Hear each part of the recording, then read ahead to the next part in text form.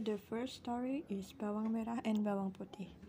This story is about Bawang Putih who lived with her father both because her mother had died. Bawang Putih's father was a trader and a merchant.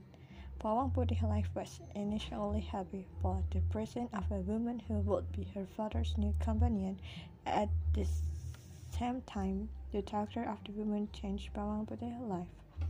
After marrying his father, the woman and her daughter would be rude to Bawang Putih. They gave Bawang Putih household chores without stopping when Bawang Putih's father went to trade. It continued until Bawang Putih's father got sick and died. But until one day there was a miracle for Bawang Putih. It was because when Bawang Putih was in the river, her mother's red scarf was washed away and carried by an old grandmother, so she had to ask the grandmother. The scarf was given if Bawang Putih had fulfilled the condition made by the grandmother, which is like sweeping, washing clothes, looking for firewood, and others. After doing that, the scarf was returned and Bawang Putih was rewarded with a pumpkin. The grandmother gave two choices, namely the big one or the small one, and Bawang Putih chose the small one. The grandmother gave a message to Bawang Putih not to open it until she got home. Until at home, Bawang Putih was scolded by her stepmother. Bawang Putih was taught to cook with the pumpkin she broke, and it turned out that there were a lot of ornaments in it.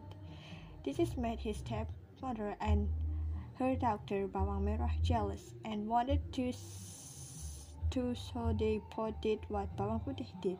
But because they couldn't wait, they opened the pumpkin before they got home, and it turned out that it was a venomous animal.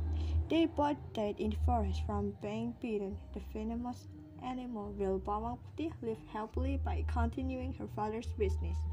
The message that can be drawn from the story above is that greed will be bad for your life and be detrimental.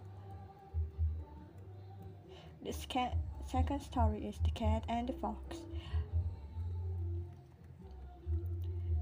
This story tells the story of a fox and a cat who are restless with an attacking dog in the forest. They both tug of a way to avoid the dog's attacks.